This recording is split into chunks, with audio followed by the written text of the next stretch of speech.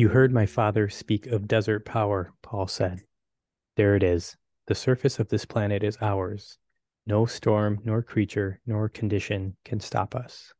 Hello and welcome back to Rehydrate. This season we'll be reading and discussing Frank Herbert's Dune. This is season 7, episode 8, The Prophet, covering book 3, The Prophet, chapters 1 to 6. The hosts have varying levels of knowledge of this book and this series. My name is Dan, and I've only read up to this part. Hi, my name is Talia. I've read all of the Dune books written by Frank Herbert. I've also seen the miniseries and the most recent 2021 film. My name is Priya, and I have only read up to this point in the book, and I have also watched the 2021 film. This is Amin, and I have read up to this point in the book, and I have watched the 2021 film, and a long time ago, also the David Lynch film. So speaking of the 2021 film, I saw today they released a trailer of the trailer, the part 2, which is dumb. I hate how trailers have trailers now, but I did see they did have that, and basically it looked like Paul just putting like the thing in the sand, and that's all they showed. So anyway, the real trailer is supposed to come out tomorrow being May 3rd. So I guess by the time the episode is out, the real trailer will be out. Yeah, the movie might be out at that time, but but yeah, so yeah, we're all looking forward to part 2, I guess. Like hopefully we'll be done by then. And since next episode is actually like the end of the book, I was actually planning on probably watching the old David Lynch one. I think did I see something like Patrick Stewart's in it in the old one? Is Patrick Stewart Gurney or something? Oh, he is in the old one. I don't remember what character he is, but yeah, he's yeah. I think he has a full head of hair. Like that's how long ago that I was also thinking if there's any bald characters besides the Baron until I realized how old how long ago 2000 was. He may have had a full head of hair. Oh man, don't even say Patrick Stewart is the Baron. That would be a I know. That would be so nasty. Yeah, I saw some YouTube video about I don't know, that had Patrick Stewart and Dune. I was like, what? I would have watched this way sooner. But I think out there has been hesitating. There's your treat. Yeah. I think now we all need to watch just to confirm whether or not Patrick Stewart has hair. All right, packed. Nobody Google it. We'll all watch. All right. Cool. All right. Well, I think we'll just start with the characters for this episode. So we have a couple new ones and a couple returning ones. We have Akin Nefud, the guard captain for the Harkonnens. Beast Raban, a brutish and sadistic nephew of the Baron Vladimir Harkonnen. Gurney Halleck, a loyal friend of Duke Leto, who has turned to smuggling since the Atreides household splintered. And Alia, Paul's sister, a preborn Reverend Mother. And we will go to Talia for the summary for this part. So, in this part, the Harkonnens have caught wind of the religious fervor spreading on Arrakis. Feyd-Rautha makes an attempt on his own uncle's life. The Baron confronts him, interrogates him about his sham gladiator act, and decides to bargain with him. He decides to let Feyd-Rautha live, but humiliates him, kills off his minions in front of him to see if he will cut his losses. The Baron omits that Hawat tipped him off, and it's revealed that Thufir Hawat, knowing neither Harkonnen will admit to having been helped, plays both. Paul, now 18 years old and father to a son with Chani, completes the ultimate Fremen test and rides a giant maker. Throughout the Fremen interactions, there are murmurs about Paul's sister, Alia. She appears as a 2-year-old child, fully replete with all the memories of her Reverend Mother, and emotionally bonded to Jessica in a way that occasionally reaches a point of telepathy. Hara, Paul's Ganima, loves and protects the child from the fear and disgust of the Sietch. And all 3 women contemplate whether Paul, a newly minted Sandrider, will challenge Stilgar for leadership. Gurney and Paul reunite in battle with the words, "You've no need of a knife with me, Gurney." And Gurney Halleck believes he is hallucinating his dead duke. Paul vocally regrets the loss of a carryall, and Gurney fully realizes that this is not his duke, who is more concerned for his men. Chani and Gurney meet, and Gurney watches the Fremen's training combined with Paul's battle tactics into a thing of power. When ambushed by the Sardaukar concealed in Gurney's troop of smugglers, the Fremen suffer light casualties. Paul and Stilgar face each other after the confrontation with the Sardaukar and announce that although the Fremen way of succession involves bloodshed, so does the way of meeting offworlders. Long ago, Stilgar saved Jessica and Paul refuses deadly combat with him now from his own position of power. Ways change. All right. So I think this is a pretty eventful section of the book here. So maybe let's just go with initial impressions. And Amin, we missed you last week or last episode. So why don't you start? I thought this section was fine. I could see that it was all building up to whatever happens in the last handful of chapters. I guess in the first section of this, it was interesting that Hawat was, I don't know, betraying, but not sharing everything with the Baron. And I thought that was out of character. So I'm curious where that's gonna go. Yeah, and I think the other thing that was interesting to me in the early part of this reading, and I'll talk about my impressions on the later part too, but is how much he underestimates the power of religion. And I don't, given how big that is in the rest of the book, that also seemed surprising and out of character. So maybe I misunderstood that part, but it just seemed like he just underestimated the Freemen, and then I feel like he underestimated the power of religion as well. I was actually surprised how much Gurney, or how much Hawat was like cooperating with him. Like it seemed like he was like actually like trying to help him, right? Like, I mean, I know it's like, like a means to like probably betray him in the end, but like it really seemed like he was like trying to help him, like, Yeah, but that's I agree, and that's why the fact that he didn't let him know that some Atreides are still alive was surprising, because he does seem like he's helping him in every other way. Yeah, like he like tells him, because he's like trying to, like, maybe his ultimate goal is just to like take over like the Emperor or something, and so like the Barons is kind of a means to do that, because he probably blames the Emperor, for the Atreides massacre, right? But yeah, to me, like it was, yeah, it seemed like he was like overly helping more than he should, right? Like to me, like he's like a prisoner of the Baron, right? You see that what Feyd-Rautha says though too. He is telling his uncle like Hawat's a dangerous toy. Like they see, I think, more in this section than ever before how powerful Thufir Hawat is. And I think both of them, definitely the Baron, even suspect that he's been playing both of them. And also, you kind of see a little bit of his inner monologue when the Baron is talking to him, and you see that he really hates the Baron. He says that directly, and also he says that he will, his goal kind of is to see the Baron dead.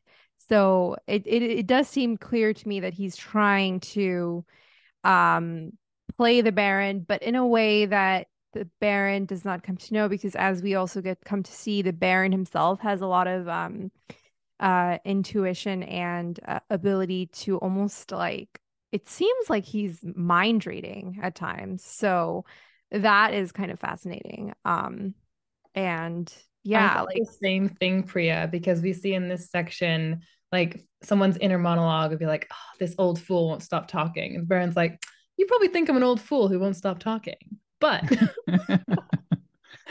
and that happens, a couple times in this section, like with Jessica wanting coffee and with the Baron sort of anticipating and seeing around corners. And I think that's why we all unanimously agreed that this section should be called The Prophet, because it's obviously more than just Paul who has this kind of awareness and perception. I have to say, like the first two chapters of this reading, like the one with the Baron and then the one with a Hawat, but like my favorite of all of them. Like the stuff with I don't know, like I'm not super into the stuff with like Jessica and that part of it, and like the Paul stuff is like it's all right. The end chapter I think was good too, but like I think it's sort of weird to like when the first chapter we saw, like it started with like the Baron, I think that was like the first words, and I was kind of excited about it because like, and I hate to say he's my favorite character, but he's the character I'm most interested in reading about because You like said that last episode. yeah, he's just like the most interesting of all the characters in his storyline. Like like the way he like plays people and like the his kind of political machinations. Like it's the most interesting to me. Well, it's interesting, I mean, that you mentioned how like underestimating the Fremen and underestimating, or sorry, not underestimating the Fremen, underestimating religion, because we see that happen a couple times in this section. When it really stood out to me, which I didn't remember from my first read, was Paul telling Jessica, the Fremen have a simple, practical religion. Nothing about religion is simple, she warned.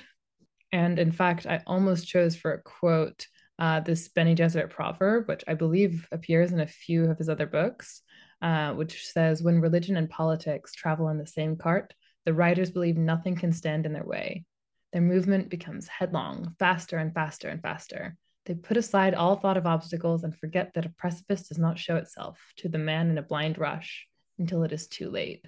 Yeah, I missed that quote in my highlights. I was just flipping through seeing if I had noted that, and I did not. So It's a strong thanks one. for catching that. Yeah. You should not say, as Paul says, oh, the Fremen is just a simple, practical religion.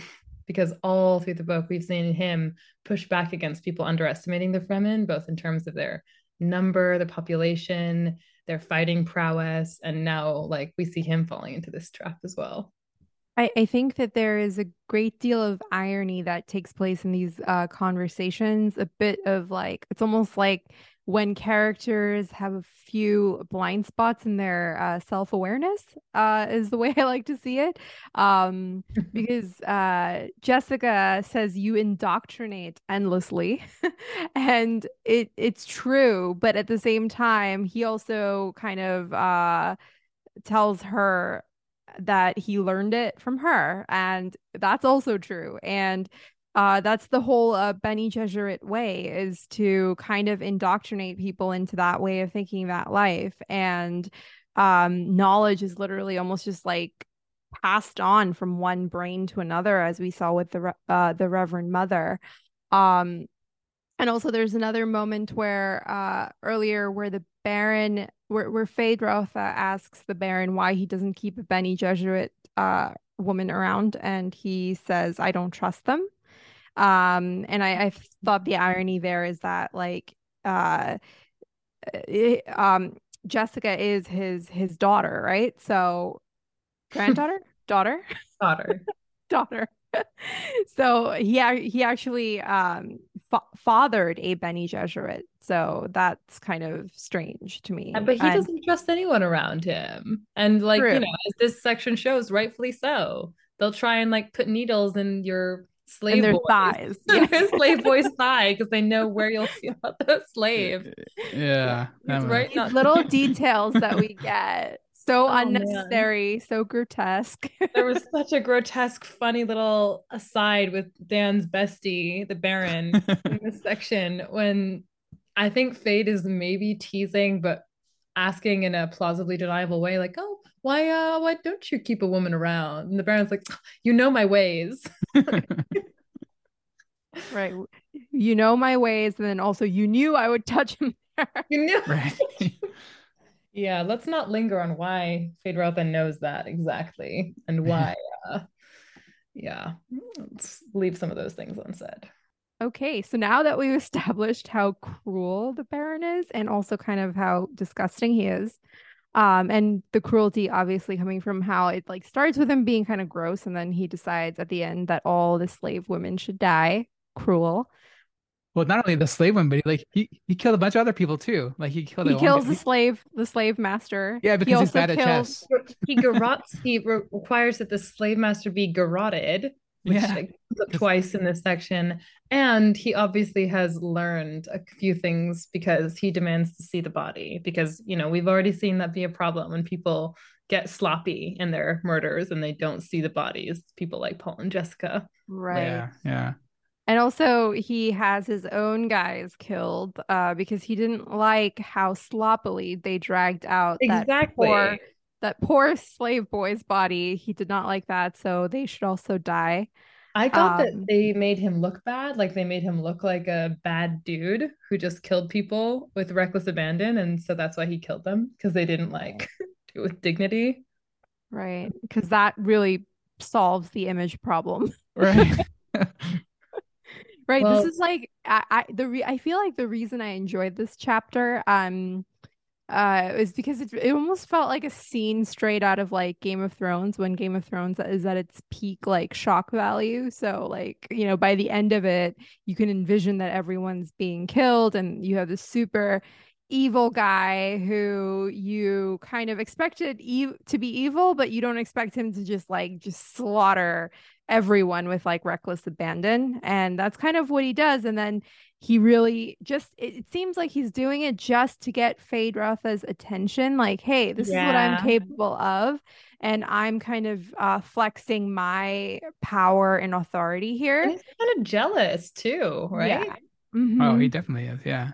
Yeah, it's more than just attention. He's also a sore loser, kind of jealous. Right, and this is him kind of regaining the upper hand in the situation, because the attempt on his life was also performed in sort of like a humiliating kind of way. So yeah, it's just like In flagrante, he'd be found dead. Yeah. right. And you get, it's kind of like how like Tywin Lannister dies on a toilet. Like that's how he similar to how he Am I would have allowed to talk died. about Succession on this podcast, or should I keep a lid on that? Depends. Depends on how spoilery, I Yeah. guess. Probably not the latest season. Keep my mouth shut. Yeah. But yeah, I also thought that, the Baron brought up a bunch of things he didn't necessarily need to. Like, so that gladiator, you weren't actually a hero, right? Like, he just is doing that to humiliate him too. I just realized what you were gonna say about Succession. I have nothing to say, except for Priya, when you were talking about the Baron killing off all of these men, I wanted to point out a bit of nuance. It's not actually all of them, it's not everyone with no people to tell the stories, no survivors. In fact, I think it's critical that there are survivors. That's what Hawat and the Baron are talking about, that the people who get through this brutal, brutish regime consider themselves elite, and they sort of do some of their own mental programming and say like, well, I've survived being around the Baron, I must be like the best attendant ever. And that's hinted as that's how the Emperor gets this fierce loyalty from the Sardaukar. There was also a reveal, semi-reveal, depending on how perceptive you are. It was a reveal for me. All the Sardaukar are like recruits from the brutal conditions of Seleucus Secundus. If you can survive the prison planet, like, you might be worthy to defend the Emperor. And they think of themselves as the best of the best because probably a lot of their brethren die around them all the time. Yeah. And I agree. And also Hawat kind of hones in on this little detail that you just mentioned here, because he says, I think his tone upsets the Baron at some point, and he's kind of like, careful there, and he's like, I know you won't waste someone who's actually useful to you. But yeah, Dan, you saw that too, like the way that Frank Herbert is making this point about human nature. And I think that's a theme he likes to talk about, like the fact that we program ourselves through these circumstances. Yeah, I mean, he also said like, yeah, oh, you might have killed like 5,000 Fremen or something, but that just weeds out the weakest among them, right? And like only the strongest are left who didn't get killed. So like, it's a constant like theme throughout this chapter. Right, like you've bred them to escape you. Right. Yeah, it's like kind of sort of evolutionary, right? Like in a very like It small is time still scale. funny to me though that like they sent in his other, like he has this cherished nephew, the Na Baron, who he's like grooming, some pun intended, to be the next probably emperor, like put him on the throne, not just head of the Harkonnens, but like has so much ambition for him. And then he's got this other numbnut who's like, just send him to Arrakis to get as much spice as possible and make all the Fremen hate him, because then when I put my other nephew in, he'll look good. He's just sending this guy in as cannon fodder. I got kind of the impression like when when Hawat was saying that stuff about Raban, like saying like, oh, just abandon him. Don't, don't even do anything. Like, Yeah. he was pretty surprised about, like, the Baron was pretty surprised about it. I don't know if like it's because like he was surprised about the strategy. Like, I don't think he cares about him, right? Like, it's not like he's like, oh, I can't do that to my nephew or his nephew, right? Or his relative. Um, I don't know, like that his reaction to Hawat saying that was sort of surprising to me, because normally he just, to me, like, he wouldn't care, like, oh yeah, cool, I'll do that. To me, it just seemed like he was kind of mulling over like whether this would strategically work or not. Yeah, It maybe. didn't seem like he actually cares about his nephew. No, I don't think he does. Yeah, I mean, like, maybe it's just like he was surprised that he didn't think about that, that like he, because he considers himself, and he seems to be pretty good at strategy, right? And so like maybe he's actually seeing the use of Hawat there. And he's also in that moment thinking like in terms of like strategy, he's not only thinking of the advice that Hawat is giving him, he's also thinking like what is Hawat's end goal? Like what is his play for his own personal schemes?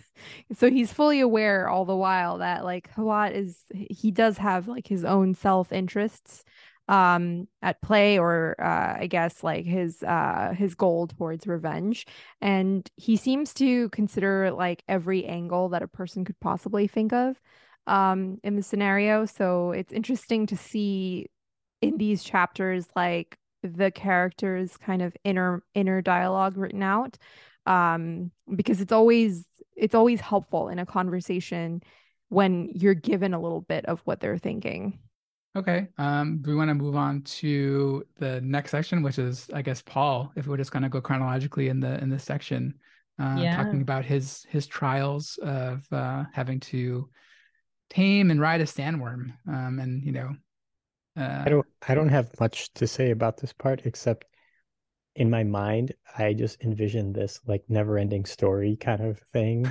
It was almost comical that this whole riding worm thing is a thing, and I could not take it seriously in the slightest. So, I read this part twice, and like one thing that was not clear to me is like, so like Paul gets on the worm, right? And like he puts his hooks into there, and he gets on there and he starts riding it.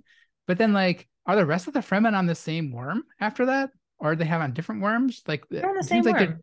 they're just chilling on the worm and like talking about like where they're gonna go Yes. next. Oh my God. Like, I'm so glad you guys said that because I couldn't take it seriously either. Because, first of all, like, it seems so hard and so difficult and strategic to like mount a sandworm. And then Yeah. suddenly everyone else is like already on it. And like, you Well, don't, that's on purpose though. Like this is child's play for them. It's only right. scary and dangerous to no, off-worlders. but didn't they say that this was the biggest worm anyone's ever ridden? Yes. But then Uh, Stilgar's like, blah blah well, you blah. didn't ride it very well, or whatever he said. Oh yeah, I love the way Stilgar schools him. He's like, Yeah. well, Paul's like on top of the world. Like, oh, I better not be like one of those young brash men because I feel like I could turn handstands. Like I'm top of the world, literally. And this is the biggest sandworm. They're gonna write new legends. And Stilgar's like, that was sloppy. And you left drum sand over there, and you didn't appoint a second in case you died. Like you screwed it all up. I thought that Right. was brilliant. There's so much shade being thrown. Like he's even like, we typically start this when we are 12 and you're 6 years older than that. So Yeah. like no one really cares to see like, how well you do this. Like you don't have to prove anything. You just have to like survive this. And then he does it. And then he's like, Said oh with yeah, tenderness, though. didn't do a great job with that. Yeah. It's because he's worried about him. Like no one, like the guy who gives him his hooks is like, these are my own hooks. Maybe you saw that as shade, like you don't even have your own hooks, but I saw it as tenderness. Yeah, I saw it as like, here's like, and like and Stilgar even gives like the best rod, right? It's like, this is a really good one. You'll be get a good worm with this, and the guy gives him the hooks, and it's like, it seems like it's gonna be like this big thing, and then like he gets on it, and it's like, oh, I did it, like I climbed this like whole worm, and the other guys are just there. It's like it reminded me of like if you're riding a bull or something, right? And it's like really bucking all around, and then there's like another guy on there, but like, hey, how's it going? Where we're gonna go after this? Where are we gonna get Oh, devastating, Dan. You should Yeah. direct the next movie.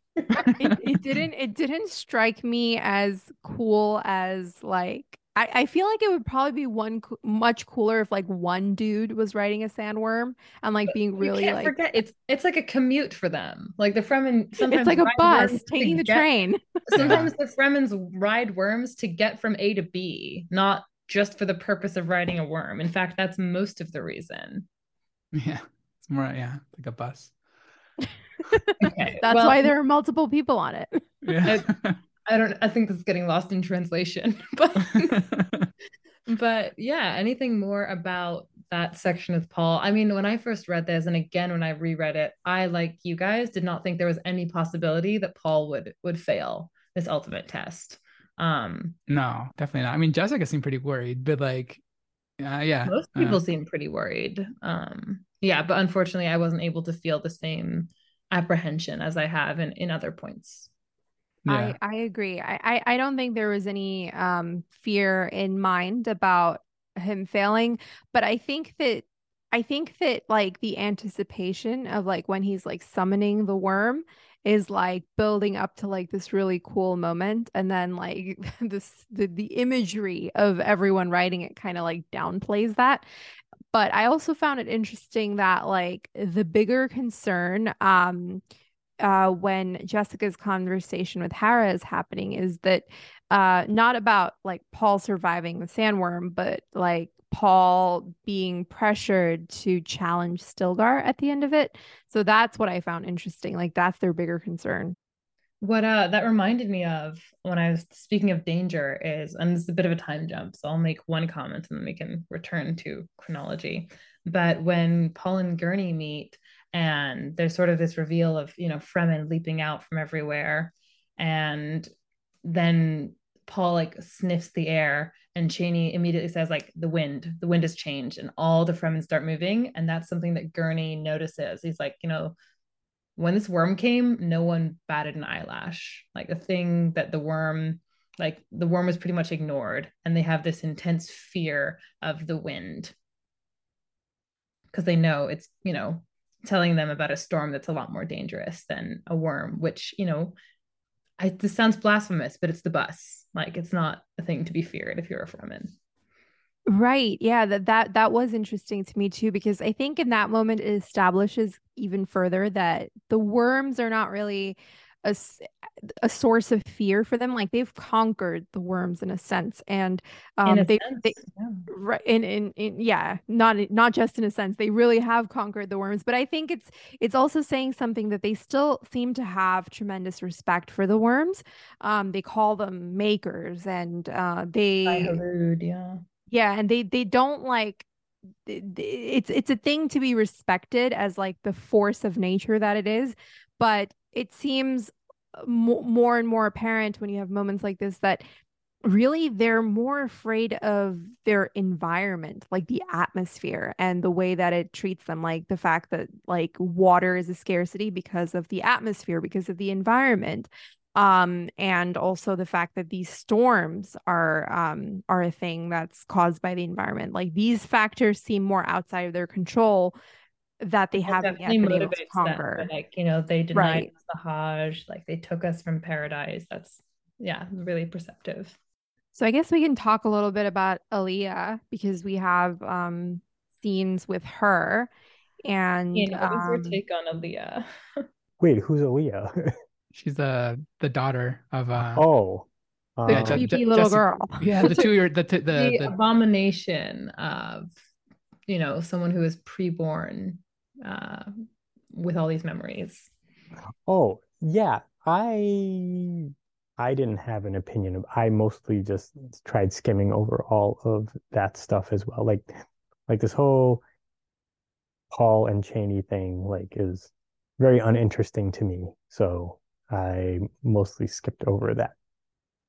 You know, it's interesting you should say that because I feel like Paul and Chani's relationship, like the most we see of it is like in the previous section, where we saw him talking to her in this like extreme, like spice induced state. And then he also starts off in this section of the book in a similar spice induced state where, and not even similar, it's like more intense because he kind of can't even locate himself in space and time. Mm-hmm. But also they're suddenly talking in this very strange way with each other. It's almost poetic. It's a little bit flowery. It's a little bit cringe at times.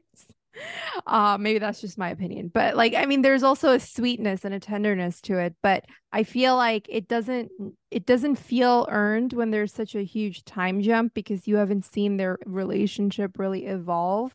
And maybe that's just a me thing, but like, I think that is a thing that time jumps tend to do to us, where you have two characters whose relationship is just kind of building up to something, and then you kind of lose them, and then you jump forward to where they're already a couple, they already have a child, and you don't know the manner in which their relationship has built itself up and established itself by the time you're there. So then suddenly when you have these different speech patterns with them, you're like, okay, but like what are they really like? Like, what is their relationship like? And now they also have a child, and you don't, in this section, you don't really get to see anything of the child. Halleck as like an audience surrogate for that. And I think yes, Akin is perfect in that place, because I agree. Yes. Paul does this like, hey, surprise, I've been alive last 2 years, and I've got a little sister, and I have a woman, and we have a child. And Gurney like widens his eyes. Right. Like, yeah. Gurney like, really is us. It's like, all right. I thought that you were dead, man. And so that's why, because I think Paul even has the nerve to ask him, like, why are you with the smugglers? And he's like, because I thought you were dead. Just yeah, he said like just like that's his only way to revenge, right? Was to use the smugglers to get to Raban. But it also gives Gurney like greater ambition, because he says that like his only goal has been to like trade his way up until he can sacrifice his life to kill Raban, take out another Harkonnen. So now he gets to accompany the prophet and the Messiah, which I don't know if he even wants to do. Like, he obviously has some reservations when he can tell how different Paul is. There's these reservations from living with the smugglers about having gone too native, and obviously Paul is very native right now, with the spice trances and a native woman and blue eyes, and taking on Fremen culture, and just from no longer being recognizable to him immediately as as an Atreides, because he didn't prioritize the men. He kills and lets them die, and mocks people's death in a way that I think we're shown that the Duke Leto did not. And we also find out that, like, and Gurney Halleck also comes to find out that Paul is Muad'Dib when someone calls him Muad'Dib, and he's heard all the legends of Muad'Dib. And later, Paul reflects that, like, just his presence in a place where killing has happened attaches his name to that killing, even though he himself personally did not take a single life. And that's how legends happen. That, like, because he was there, he's the one who's responsible. And these are also the types of legends that Halleck has heard. So in his mind, Paul has become even more something that's a far departure from the Paul that he knew, because these legends have informed in his mind who Muad'Dib is, and now he finds out Paul is Muad'Dib. So it's really a lot to process for someone who's just reuniting with this person who was to him a child before and is now a man, and a completely different sort of man. But like, coming back to Alia, it's interesting to me that we get so much of Alia in this section, but we don't see Paul's son at all. So given that Alia is 2, as they say, there's not much younger that Paul's child can be than her. Yeah. So it makes you like, it's kind of like this strange, a little bit strange dynamic where Paul's own child and his baby sister are like going to be around the same age, and it makes me wonder, like, what is the nature of Paul's child? Like, does he have these special abilities? Does he have Bene Gesserit training as well as Alia? Does he have like, is he going to be trained in that lifestyle and have the special powers that they do? Just a tiny note that Gurney had to learn that instead of there was being zero Atreides, there's actually 4. Surprise. Right. Yeah. There's so many Atreides he hadn't accounted for. Yeah, I mean that'll be an interesting relationship between the two of them if we see it in this book, which I don't know. Also, you Yeah. get like a chilling reminder that um that Gurney still believes and is under um the false idea that Jessica is a traitor. And he also has this like revenge fantasy against her. So it's very strange because now with the Duke dead, there's no one else who knew about like there's no one else in whose mind the idea was planted that Jessica was a traitor, except for I think Hawat was also told the same Yeah. story. Yeah, I think Hawat But even says that in this yeah, chapter. Yeah. which is kind of weird because like shouldn't he be a mentat and know better? But Yeah, the Baron, the Howard is congratulating himself like the Baron confessed he put Jessica up to it. Just Yeah. accepted. But I think it again shows the just reliance that this society has on people as thinking machines because even when Hawat is showing the Baron like, okay, so the Beast Raban like spent 30,000 people to kill 15,000 people. Look at the numbers. Think about the numbers. And he's like, that's your job. You're a mentat. Like, I'm not going to think about these numbers. Tell me what they mean. And if Howard's getting bad information in, maybe all he can do is make bad conclusions. I also generally tend to think that like I've been of the opinion since this book began that Hawat is not a really good mentat. That might just be me, but Shots fired. he doesn't seem that good at his job to me. I mean, the Baron certainly misses Peter. Right. I don't know why though. R.I.P. Like, yeah, I mean, maybe Peter was easily Peter ever do manipulated or except for something. die.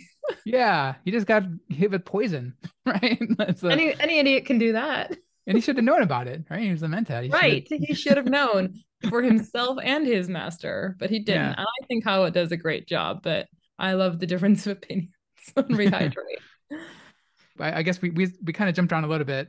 We have the whole chapter with the relationship with Jessica, Leah, and was it Hannah, right? Or is it Hara? Yeah. Hara, sorry.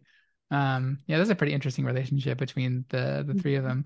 And it's also weird, like they're trying to like keep it secret, like that she has like all these powers, like that Aaliyah like has all this like knowledge, but I don't know, it seemed like kind of obvious. Like it seems like she's like pretty mature for like a 2-year-old, right? She's like The going around Fremen are like talk. superstitious, Yeah. like it's Well, they say sometimes they want to exorcise the demon out of her or something, right?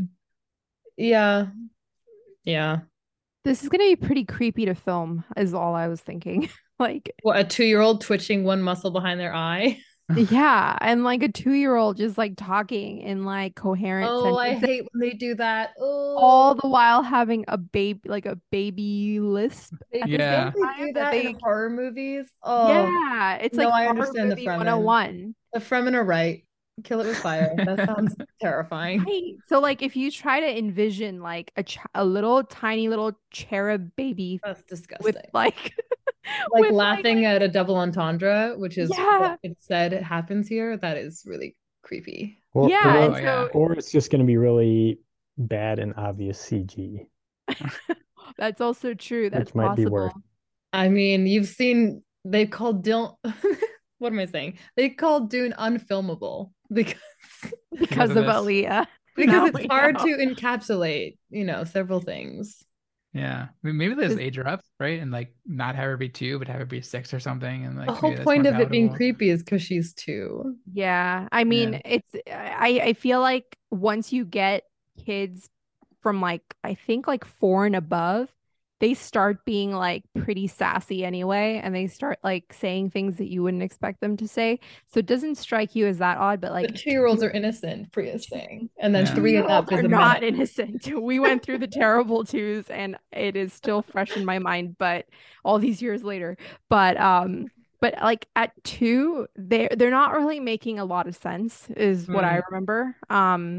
Yeah. Much They're much not less making comparing puns. babies to like, yeah, other babies that are born like 50 years ago, or whatever it was, right? Saying like, oh, this baby Right. reminds me of this other baby. But it's funny because it's totally like a kid thing. Like, oh, why did you say that? Because it was true. I'm like, Right. well, it was wildly inappropriate. Like, Aaliyah's we'll see what happens to her. I mean, it's seen that in several of Paul's visions, she's like alive and walking around. So there's definitely futures where they don't like murder her. Um, Also, does it strike you as a bit odd that Jessica just kind of like sends her to like sit in on conversations and just like report back to her? Like, go sit in on that Jessica's like a conversation. spider in this one, like sitting Yeah. at the center of her web, like flicking all these information neurons towards her, like, oh, coffee over here, got my spy over here, Hara is over here. And like, even Hara having this discussion with Stilgar's wife, like they have their own agreement about what will happen to them, and Jessica's privy to that. And I think that was the sort of the point of Hara's last comment, when instead of going deeper into talking about Aaliyah, she's like, you have too many people stomping through here, your rugs are all dusty. And it's true, like Jessica's being fed information from like everyone coming to her.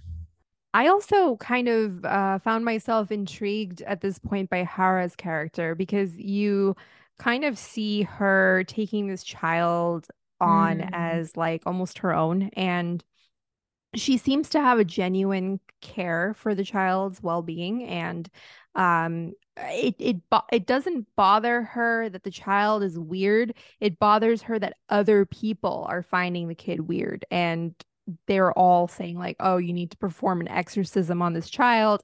And I think she genuinely worries about Aaliyah's safety because the Mm. other people, the townspeople, they find the child weird and don't want her around. So Hara redemption arc. right, like But that's what it's she admired in Jameis too. She tells Paul, like, he never, like, he treated both of my kids like they were his own. And so right. she has those qualities in herself too.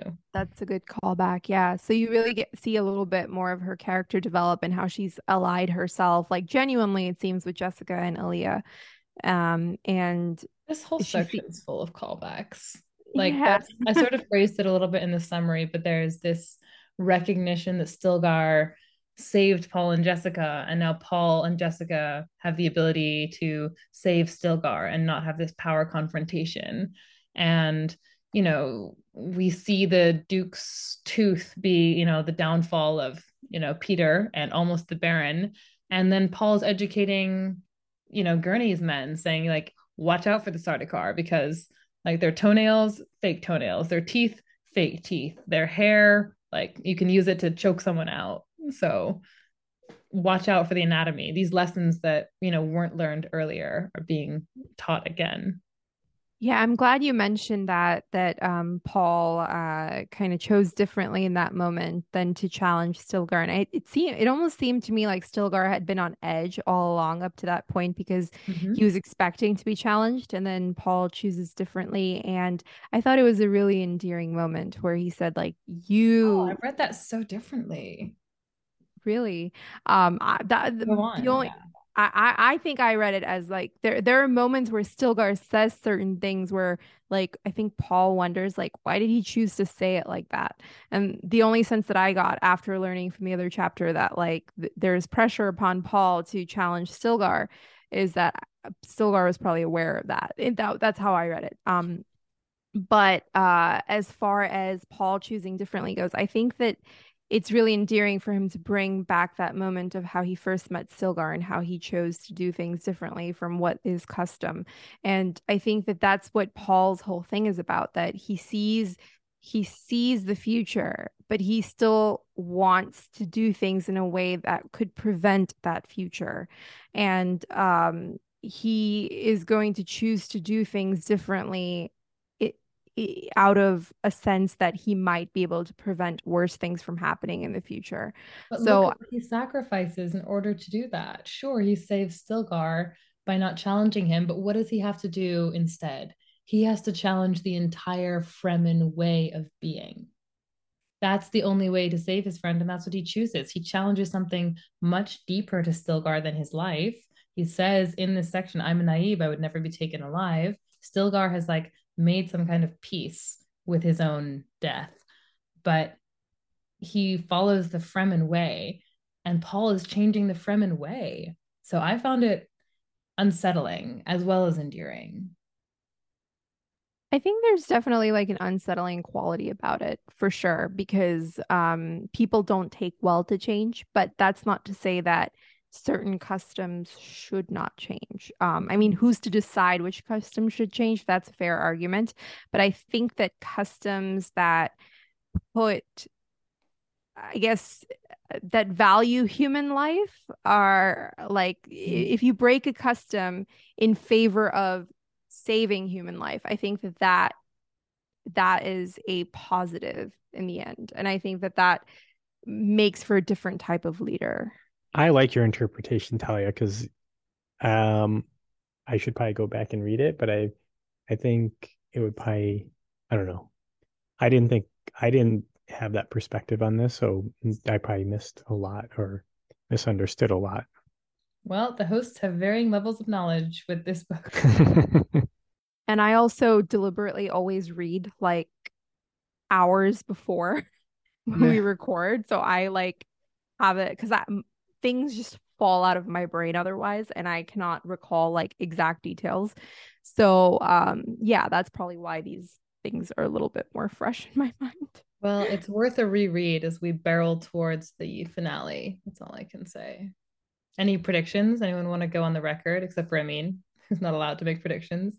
With predictions for what the end will hold. We've already gone past where the 2021 movie left off. So Priya and Dan, stage is yours. Hasn't been a lot of like big twists or anything that I've seen. Like it doesn't seem very like twisty. Like it's I mean, I would guess that like Feyd-Rautha is gonna come to Arrakis and then Paul is gonna fight him or something like that, right? Maybe the time jump again or maybe something like that. It seems like that they're setting up that confrontation for those two to have some kind of confrontation, right? I do have to say, like, I really appreciate how you broke up this book, Dan, without any knowledge of of like what's to come and what happens when, because I felt like it made a lot of sense to stop in the places where we've stopped so far. I get the sense that there will be a time jump at some point in the last section we're going to read, because I get that sense. I don't love time jumps, but they can sometimes be effective, depending on the story that you're trying to tell. So I wouldn't hate it if it's done well. Yeah, I feel like there's definitely going to be some sort of a showdown with the Baron, especially now that we kind of did not really mention this, but I believe Paul said he wants the Sardaukar, the two that they captured, he wants them to escape, right? And if they escape, that means word gets out that Paul Atreides is alive, meaning the Duke of House Atreides is alive. So what will be the consequences of that? Word would inevitably reach the Baron, so there will be conflict on that front, I would imagine. Well, I mean, maybe the thing that Howard said about like the Fremen, and when Howard's talking to the Baron earlier, he's saying like, oh, there's actually like 10 million Fremen, and the whole reason that the Emperor backed the Harkonnens in the first place is because he was worried about the Atreides soldiers, right? He was worried that like they were becoming too good, like they were like equal or better than the Sardaukar. And so like if the Emperor then learns that there's like 10 million Fremen who are like way better, like it was like 2 to 1 in the most two or more to one, like if deaths, right? That's like 4 to 1 or something. If he learns that like, oh, there's actually like 10 million like fighters that are way better than the Sardaukar, like that's probably gonna cause like a big response too. I think something in this section that becomes kind of important is one of the chapters begins with a little insight into the Emperor. And we're talking, we learn a little bit about how the Emperor was afraid of the men who were being trained by the Atreides house, and fears over power and the shift in power. We get this little excerpt where Princess Irulan describes her father as being kind of a solitary sort of person, and his only friend was the Count Fenring, whom we met in an earlier section, and whom we were talking about in our previous episode. Which is interesting because we don't see Count Fenring anymore in this chapter, but it makes me feel like Count Fenring will definitely be back. And he and his wife had a whole plan to do with Feyd-Rautha, so I'm sure we'll see some of that come to fruition in the future chapters. And the nature of his relationship with the Emperor became very interesting to me in that moment, because it makes him almost more of a character worth paying attention to in my mind, based off of that excerpt, knowing how close he was to the Emperor. To me, it seems like there's like almost too much stuff to wrap up in like such a short, I mean, not short, but like there's not that much left in the book, right? We were just looking at our percentages and like we're like 78%. So that there's like, yeah, like only like 20% or so of the book left to go. So it seems like there's a lot to wrap up. I mean, I don't know if this book intended to be a series from the start, or was it was it meant to be like a one book and then it was popular and then he wrote more, or is that a spoiler? I think you'd have to ask Frank Herbert about that to get the true and honest answer. Yeah. If this leaves on like a weird sort of cliffhanger, I'm going to be kind of upset because and we'll have to read book 2. I invested too much. Yeah. And too many months of like prolonging this. It just ends like Lost, guys. Don't worry about it. Oh no. Okay. Well, we can have a whole podcast talk about Lost because I'll defend it, but Lost kind of lost me like a few like episodes in, but I've never seen it, so I can get us fantastic guest stars. If we want to do a Lost podcast, I can get us guest stars with strong opinions. I have very strong opinions about Lost, but good. Because I don't have any strong opinions about Lost or Game of Thrones. When you guys go off on that, oh man, I just wait for us to come back. I mean, we could probably do a whole season on like the final season of Game of Thrones and how expectations were not met. So yeah. We would be the first to do it too on the internet. No one's done that before. No one's ever talked about how much they hated the final season. No one. It's okay. Okay. We have a finale to get to. We are rushing towards it, like politics and religion rushing together in the same cart. We have information from the Princess Irulan, who we have not seen. We've heard from Count Fenring, and we finally met him, and then we hear about him again. So he's sort of sandwiched in our awareness. And we have a whole bunch of visions, which may or may not come true, but there's some sort of climax waiting for us in the finale.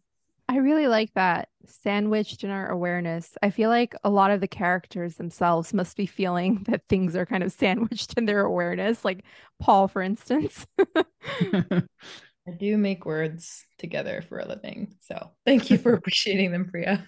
Well done. Applause. Yeah, thanks for listening.